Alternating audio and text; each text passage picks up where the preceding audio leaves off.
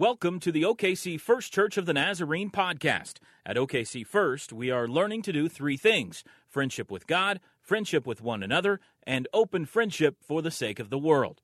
For more information about OKC First, please visit okcfirst.com.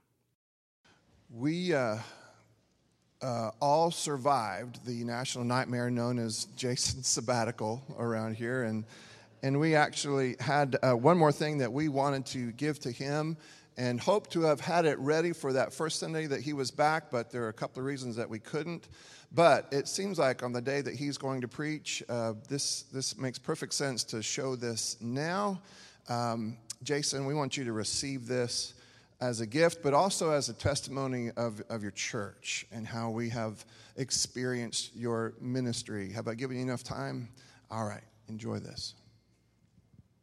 Tell me about the first time you met Jason. Do you remember that? You're taking me way back. Yeah, that's been a long time. Jason and I was real close for several times. Went out to eat on Monday. I mentored him. Yeah, you mentored him. That's exactly right. He's very loving. He is. That is the thing that came across to me. You know, I'm so glad to see you. It's been too long. Yesterday, but he's just so, you just really sense he really cares. Can you tell us about Jason? Well, he was always very friendly to me and gracious, and he loved my grandsons. No doubt. They were good friends of his.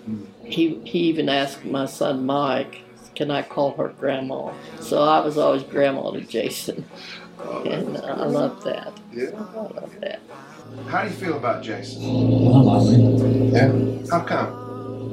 Because Jason gives himself and it doesn't seem to bother him. If you've never met Jason, you need to meet him because he's a pick-me-up. Yeah. He's a big pick-me-up. He's a big pick-me-up. He's a people lover. And I like people. I like to be around people, so he's a people lover. And Very, very easy to talk, very comfortable to talk with. I know you're visiting with him. Yeah. He is genuinely interested in what you're having to say. Yeah. And so it's He's a keeper. He is a keeper, isn't he?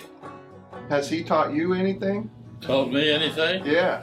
Taught me faithfulness. Did he? How so? And, How did I you don't know. We just had a lot of good conversations that were uplifting, and it was a joy to work with him. Yeah. Yeah. He loves you. He cares about you. He likes to play golf. He's got a golf course up there. He's so willing to give up who he is. Jason would be glad to give whatever he has. I loved him dearly, still do, Yeah. and would love to see him. If you were praying for Jason. for blessings as he goes to visit people, that God would put in his mouth the words that he needs to say in talking with him, and the words that he needs to say when it comes to prayer, and the words that he needs to say whenever he's just giving thanks. And the love that he needs for his family when he's gone, when people call him and he gives up his family to go be with somebody else. I said, give him encouragement. Give his family the love that they need and understanding that what he's got to do, just like for his lovely wife when she has to go deliver a baby. Yeah. Because she can't stay there and the baby is not going to wait. That's right. So yes, I would pray that, and I pray for his health. Here's your chance. If you have a message for Jason, if you just want to look right in there and just tell him whatever it is you want him to hear. Jason, we love you. Appreciate the work that you're doing. Continue to live and work for Jesus.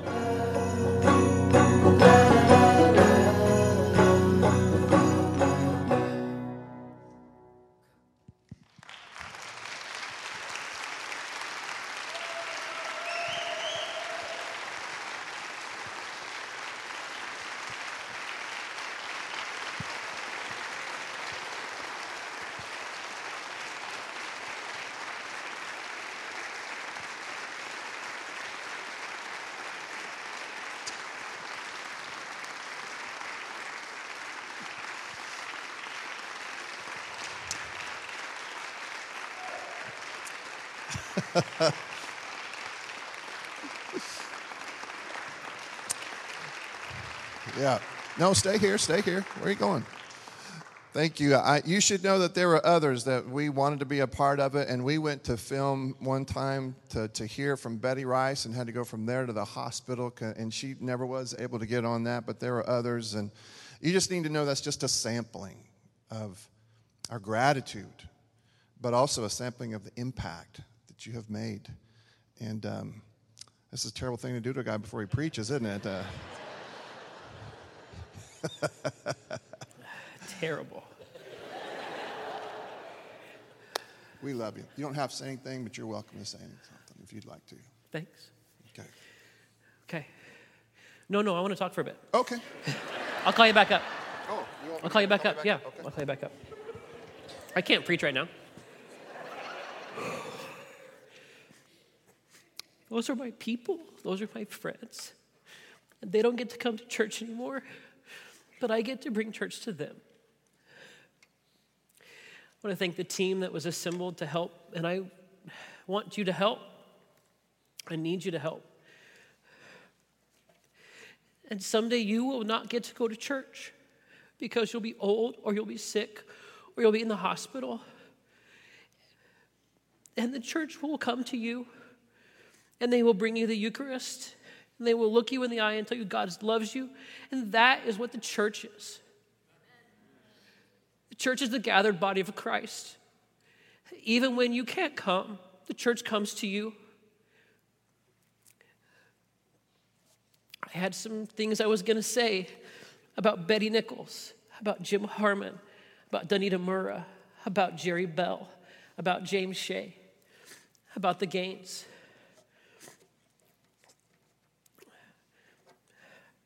I had the most wonderful conversation with Tamara Hughes.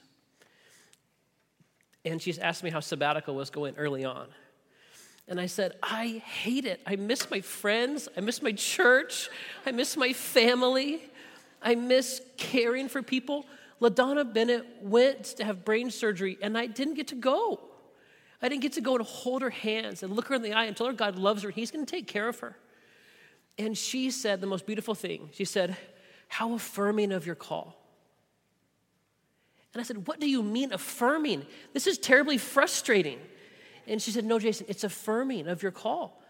That you this is who you are, who God has created you to be, and you miss it. So how affirming to come back to that. And that was so meaningful for me, Tamara. Thank you for helping me through that moment. And I'm going to mute my button again so I can blow my nose. Test.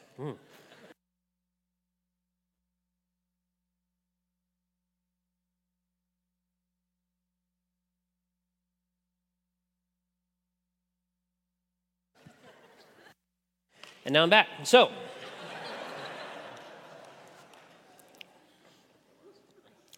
what a joy you've given me to be your pastor. For 16 years, you've given me the great privilege of caring and loving people. And for over about 107 of you, I have taken you and laid you to rest in the hope of the resurrection. There is no greater privilege I've been given to be as your pastor, to carry many of you to the next stage of life. So when I got to go back and see Jim Harmon, I just cried. And then I saw Jerry Bell, and I just cried. I just sat with Jerry, and I just cried. And then I saw Betty this week, and I just looked her in the eyes, and I said what I get to say to people. I may throw the whole sermon out. That's fine. I just looked her, I grabbed both of her hands, looked her deep in the eyes, and I said, Betty, God loves you. Can you imagine that God loves you more than you love your kids? She said, no. I said, Betty, can you imagine that God loves you more than you love your grandkids? And she's crying, and she says, how can he possibly do it? And Betty's getting up there. And we talk about those last moments, and there's just, thank you for letting me carry the love of God into homes and into pulpits and into Bible studies. You have not hired John or I to be the best moral person at church. You have called You have called John and I and Britt and Aaron and Brandon. You've called us to carry Christ into your lives and to tell you that you're beloved. And at times when the scripture says so, to say, stop doing this and start doing that. Sometimes it's hard to do. Sometimes, John, it's hard to look at the scripture and say, oh no, I have to tell them this, but you're called to do that. You are not hired to be good. You are called to preach the gospel to you and to carry the love of God everywhere you go. Thank you for calling us. And praise God for equipping us to be able to have, at times, the grace to go into rooms like James Shea. There's Trudy. We're carrying the love of God to Lynn. There's RK. We laid June in the ground with the hope and the promise of the resurrection. Thank you. And now play this really fun video.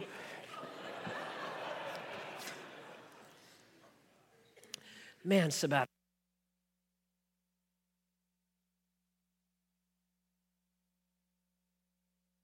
So I went into sabbatical about the way that McCall jumped into this pool. Sabbatical was wonderful. It was that deep breath that you hope it to be.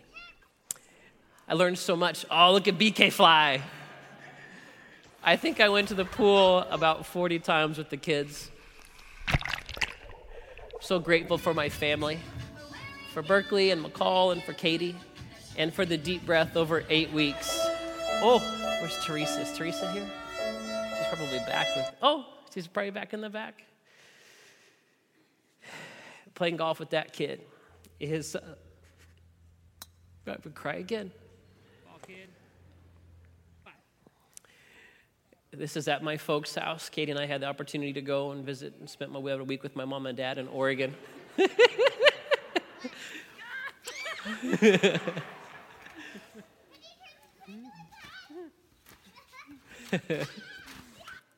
And that's the little town in Idaho we named her after, and the little lake in that town that means so much to me. Kate, I love you. I'm grateful for the time that we had together. I'm grateful for the time we had for our kids. Thank you, church, for all you did when we came back. Katie and I sat in the living room floor and opened up about 40 cards. And for the card writer who cares for people in life of the church. It was wonderful. I kind of dominated those first few staff meetings when I came back. I hadn't talked to many of my adult friends for so long. By the way, I called my sabbatical the Dadical because I just got to be a dad all summer. And what a gift that was. But one of the things I said early on at church when I came back to staff meetings is I so deeply missed you. And I missed church. I missed being at church. You need to know that this matters so deeply. What you are doing in this moment, you have come to gather as the body of Christ each week. What you do so deeply matters. The local church is how the world is changed. Your commitment to this body of Christ, I believe, is what remakes the whole world. The way you live amongst one another, the way you forgive one another, the way you embody the gospel and take the gospel from this place to your homes and your schools and your workplaces, that's what remakes the world and sets the world to right. The participation in the local covenantal community of God. That membership class we just did was not just something that you just do and go about. No, that was world-changing, world-altering. Katie and I went sailing on Lake Michigan. Amazing time. I've had the opportunity to develop a nice, wonderful friendship with Danny Quanstrom, who's a pastor in Michigan, and his dad, who's a pastor in the Chicago area. His dad, the guy on that far left, if you could turn the lights down so I could see Mark better. His dad's the chair of the theology department at Olivet. he has this 29-foot boat on Lake Michigan. And here's my beautiful wife sailing on Lake Michigan with Chicago in the background. And here's a picture of me sailing. I don't know if you can see that. Shane, could you zoom in? There I am. That's who I was sailing. For those of you who are under the age of 40, this is a scene. This is Bill Murray in the movie What About Bob? A classic. In fact, it's probably on Netflix. You can probably stream it for free somewhere. If you're under 35 and haven't seen this movie, please go watch What About Bob? I didn't do so well sailing at times. We were way out there, and Lake Michigan is huge and choppy. You can turn the lights back up. And there was a moment when we were just trying to get out of the harbor. And Mark said, Jason, take the wheel. Sure, it shouldn't be too hard. I'll just take the wheel.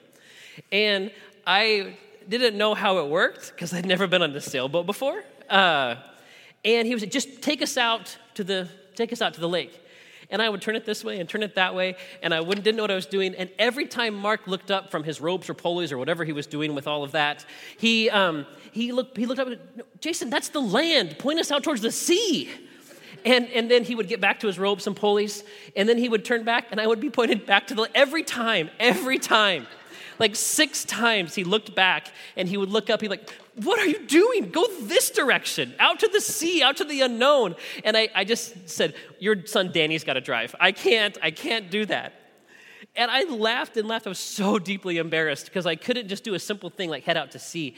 And I thought to myself when I got back to land, that's how I felt on sabbatical.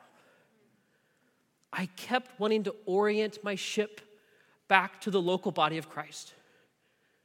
I needed it. I needed to come and to pray and to be with you. I needed to experience your life so we can have disagreements, so we can then come together and say, I'm sorry, would you forgive me? I needed the bread and the cup because that is the way in which I orient my life, that I am the taken, blessed, broken, given people of God. I needed that. The world at times says, take yourself out to sea. I am oriented to come back to the table. And that was my biggest lesson of all of my time away, is that I need this. You need this. We need this. We need one another to be the body of Christ together. And so thank you. John and Brett, come up. Let's read some scripture.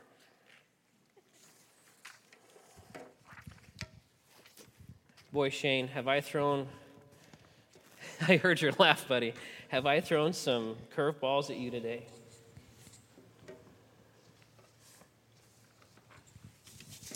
Today's scripture reading. Oh, should we stand? Oh, no, we can sit down. Let's relax. What?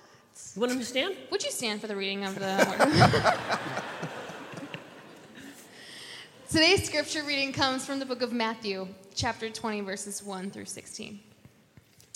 The kingdom of heaven is like a wealthy landowner who got up early in the morning and went out first thing to hire workers to tend to his vineyard. He agreed to pay them a day's wage for their work, and they headed out to the vineyard while he went home to deal with some other things. About 3 hours later, he went back to the marketplace. He saw some unemployed people standing around with nothing to do. Do you need some work? Go over to my vineyard and join the crew there. I'll pay you well. So off they went to join the crew at the vineyard.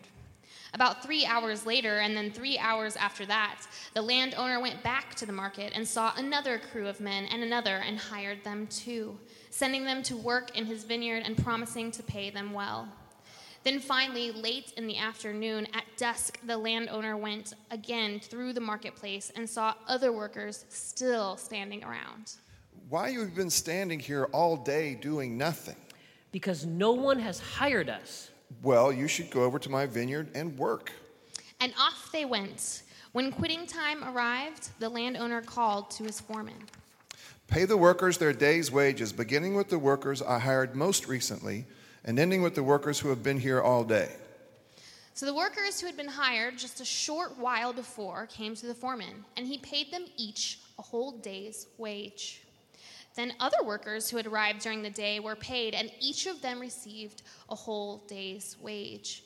Finally, the workers who had been toiling since early in the morning came thinking they'd be paid more, but the foreman paid each of them a day's wage. As they received their pay, this last group of workers began to protest. We've been here since the crack of dawn, and you're paying us the exact same wage you paid the crew that just showed up? We deserve more than they do. We've been slogging in the heat of the sun all day. These others haven't worked nearly as long as we have. And the landowner heard these protests. Friend, no one has wronged you here today. This isn't about what you deserve. You agreed to work for a day's wage, did you not? So take your money and go home. I can give my money to whomever I please, and it pleases me to pay everyone the same amount of money. Do you think I don't have the right to dispose of my money as I wish? Or does my generosity somehow prick at you? And that is your picture of the kingdom of heaven. The last will be first, and the first will be last. This is the word of the Lord. Thanks be to God. Thanks to Brandon for that option of the voice translation of the Bible. It's a little bit more conversational and fun. Thanks, Britt, and thanks, John, for reading that along with us. We are in a sermon series called Uncommon Faith. And it has been an opportunity for us to hear from the words and the mouth and those red letter words of Jesus in the Gospel of Matthew. Now, doesn't this parable burn you up? I don't like it at all. I called it a terrible parable in my Sunday school class this morning. It just burns me up. And I think that's what Jesus wanted it to do. This isn't necessarily a parable this morning we're going to read as a perfect allegory, as a one-to-one understanding of this is who we are and this is who God is. It's going to be a parable of a story to kind of get at you and burn at you. Because somehow, if we read it as God as this landowner, God seems so unjust, and we don't like that. It's hard for us to picture who that is. It burns me up. And I'm going to skip that illustration because I talked too long at the beginning. And I'm going to go to this. I'm going to start at the beginning. And that's good because it's probably a good thing from today.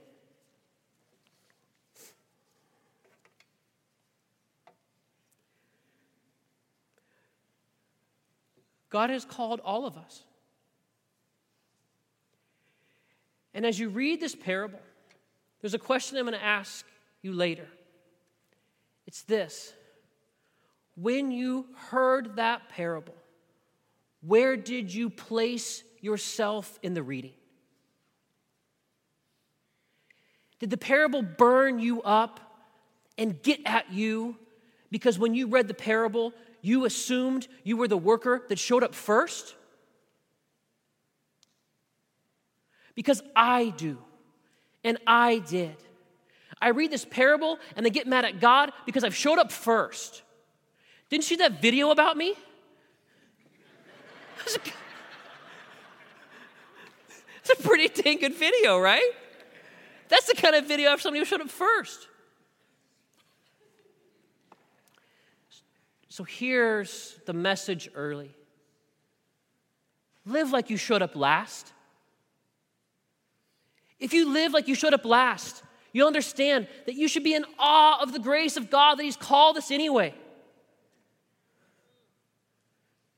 If you live like you showed, you'll understand yourself not as perfection waiting to be awarded, but as an outcast called by the grace of God and redeemed. The message of this passage, I hope, the instruction of this passage is this. Live like you showed up last. The gospel of the passage will come at the table. But the instruction of the passage is this. Live like you showed up last. Because if you live like you showed up first, you're carrying around your ledger sheet. You understand yourselves as every good act, you are going to get one more gold jewel in your crown. If you live like you showed up first, you're always comparing yourself to one another and looking over your shoulder. If you live like you show up first, everything is about entitlement and it's about you, not about the God who calls you. Because the kingdom of God is not about you. The kingdom of God is about the reclamation of the whole world through the presence and spirit of Jesus Christ through the body of Christ. Amen. And the disciples didn't get that. See, there's something really important about the parable that comes before this. It's the parable of the rich young man or the rich young ruler. And he comes to Christ, and he says, what must I do to inherit eternal life? We don't have to go any further in the whole parable. The parable stops right there. It's over. You don't have to find out about what the rich man does or what he doesn't do. There's a great message there, but the parable ends right there. What must I do? He's asking the wrong question. You can't do nothing to inherit eternal life. Nothing you do inherits eternal life. Jesus ends that parable like he ends this parable. The whole thing is backwards and upside down. It's a new kind of kingdom where the last are first and the first are last. And when we come to this parable, I want you to ask yourself the question when you heard it again, where did you place yourself in the parable? Where did you find yourself? Because there's a specific way of understanding faith that I think the culture at large has told us this is how it's going to be. And there's an episode of NBC's The Good Place, Season 1, Chapter 1, starring Ted Danson and Kristen Bell. And aren't they adorable? I love these people. I love this show. And I probably shouldn't say, I don't know if we have permission to show this clip, but they will probably forgive us. If not, Michael Schur, executive director and showrunner of The Good Place and co-host of the podcast, one of my favorite people in the world, maybe he'll forgive me. But watch this articulation of what a lot of people understand what the afterlife may be like. Go ahead and hit those lights and then go ahead, Shane. Hello, everyone, and welcome to your first day in the afterlife. You are all, simply put, good people. But how do we know that you are good? How are we sure? During your time on earth, every one of your actions had a positive or a negative value, depending on how much good or bad that action put into the universe. Every sandwich you ate, every time you bought a magazine, every single thing you did had an effect that rippled out over time and ultimately created some amount of good or bad. You know how some people pull into the breakdown lane when there's traffic and they think to themselves, who cares? No one's watching. We were watching. Surprise. Anyway, when your time on earth has ended, we calculate the total value of your life using our perfectly accurate measuring system. Only the people with the very highest scores, the true cream of the crop, get to come here to the good place. What happens to everyone else, you ask? Don't worry about it. The point is, you are here because you lived one of the very best lives that could be lived. And you won't be alone. If you just walked in, I saw one of you just walk. This is not the gospel of Jesus Christ. This is the opposite of the gospel of Jesus Christ. That whole system of meritocracy where you get what you deserve, that's not the gospel of Jesus Christ. I saw you giggling watching some of those words. I loved this. This makes me so funny. I'm going to circle a couple. Number one, gave out full-size candy bars at Halloween. Amen. I want credit for that. Mr. Cornwell, I know where his house was in Ontario, Oregon. He gave out full-size candy bars. To God be the glory on Halloween. How about this one? This was another good one, too. Ending slavery, 814,292. It's fantastic. But then this one, I loved. If you remain loyal to the Cleveland Browns, it's a positive 53.83. I loved that one. Hallelujah. If you are rooting, the Browns play, I think, the Colts today and have a shot at a win. And if there are some diehard Browns fans, boy, they need some eternal life satisfaction. But I've got good news for you. This is not the gospel. God completely throws out any sort of idea that you deserve or you have earned. It is grace.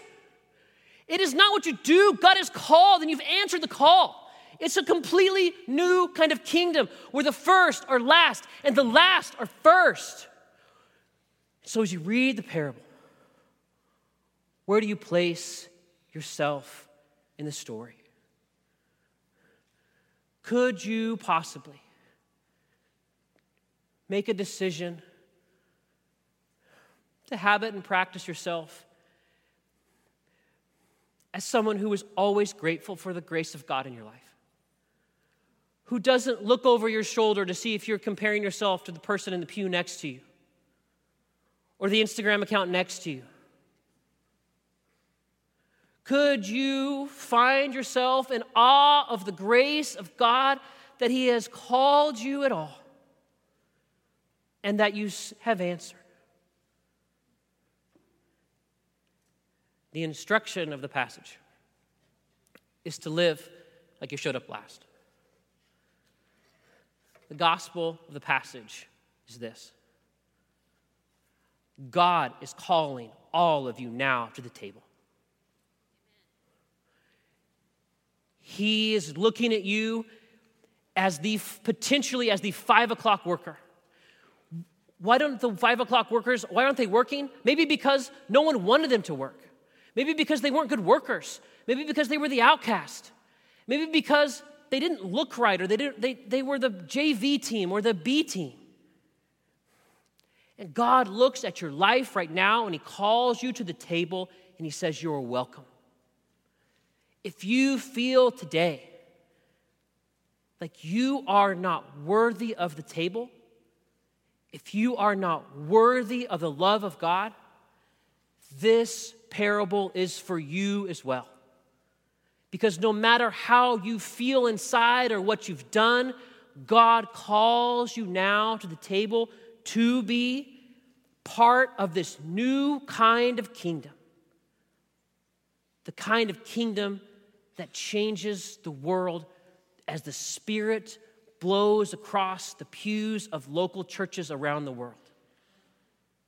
God is calling you to the family.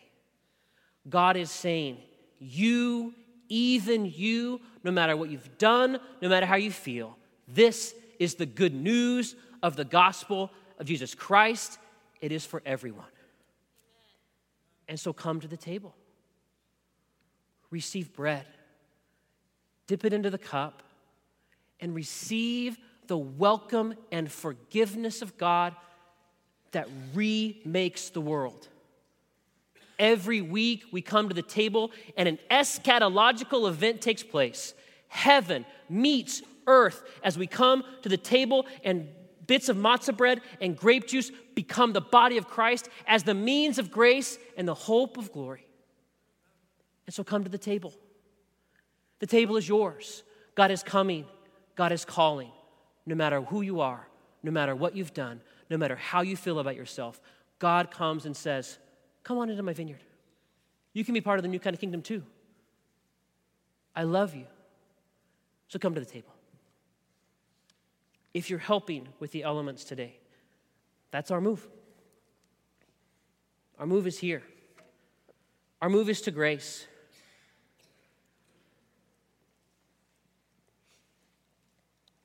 In a few moments, I'm going to ask you to come to the table. I'm going to ask you to stand, and then I'm going to ask you to move to your left and come down the aisle that's on your left, and you'll be coming forward. The Church of the Nazarene practices what we call an open table, which means we believe that if you know that you need God, you can come to the table.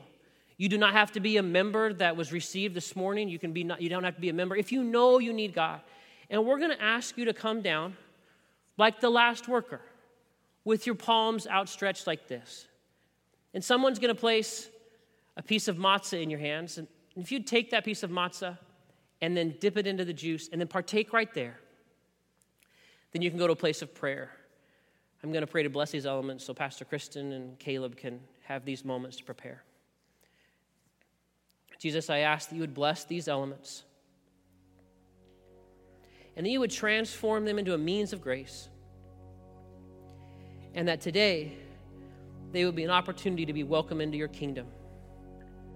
And today, there would be an opportunity for us to live a life of gratitude. In the name of your Son, Jesus, we pray. Amen.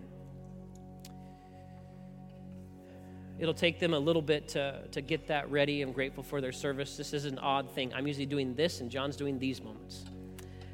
You'll have a couple of different opportunities after you take communion. There, these altars here, I think we're out of Kleenexes. I think I used all the Kleenexes. I think I did. You can come and pray here at this place of prayer. These 2 padded altars are reserved for healing, and if you would like to have someone pray with you and anoint you with oil for healing, you can go to any of those padded altars. There's also something we've done the last year or so, I think, maybe longer even. But there's this bowl which gives us an opportunity to remember our baptism. Pastor John likes to say, it's very still right now. But if you need to be jolted into the reminder of your baptism, that you are a called son or daughter of the King, you can make your way over here and dip your fingers in that water to be reminded of who you are. For on the night he was betrayed, Jesus took bread and he broke it and he gave it to his disciples, saying, "Take and eat. Do this in remembrance of me." That same night, he took the cup, redefining it as the new covenant in his blood for the forgiveness of sins, saying, "Take and drink in remembrance of me." Our bread today is a gluten-free matzah cracker tying us to the Old Testament story of Exodus. And it's open to everyone. If you can't make it to the table, we'll bring the table to you, and Pastor Kristen and Caleb will be doing that in these moments. I'm going to ask you now to please stand, come to the table to receive the grace of a God who calls you now.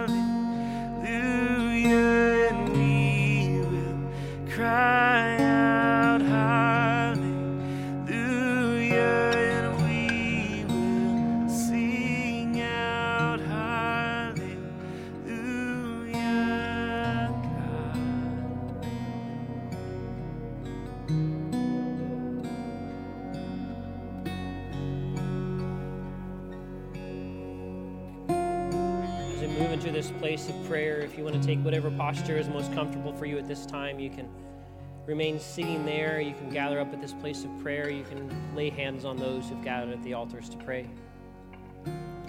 I'm going to pray a prayer of confession, and then Pastor Britt is going to come up and pray for some of those who we have our hearts set on in intercession. She'll conclude our time in the Lord's Prayer as we continue our day of worship together. Let's pray together. And Father, we do confess that oftentimes and sometimes we find ourselves grumbling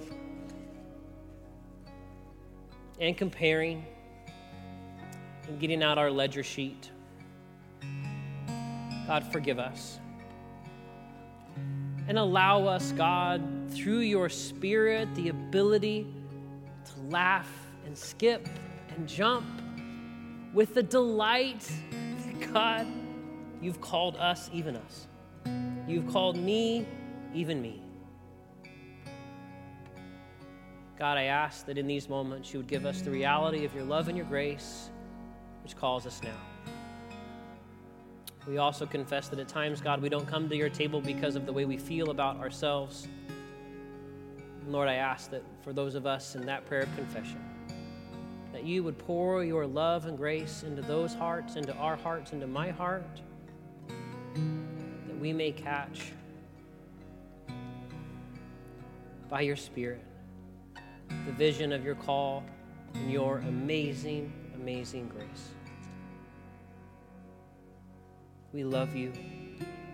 We thank you for your deep love for all of us, even me and even you.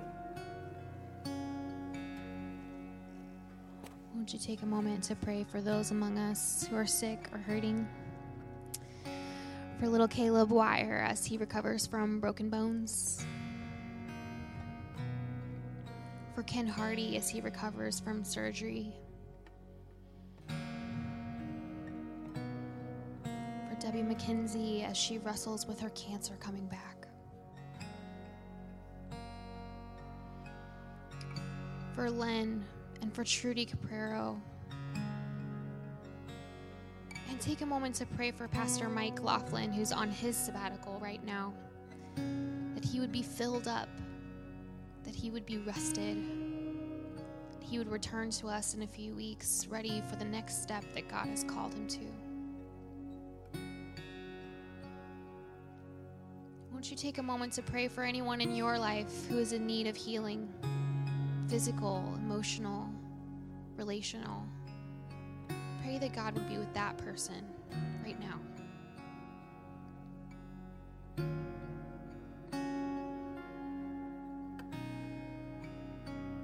And Lord, we know that among us is one whose heart is heavier than all of our hearts.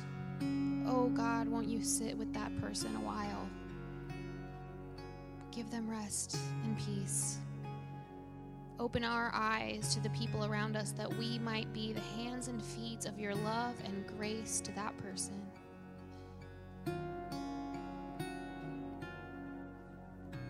We'll take a moment now to pray the prayer that Jesus taught his disciples to pray using debts and debtors.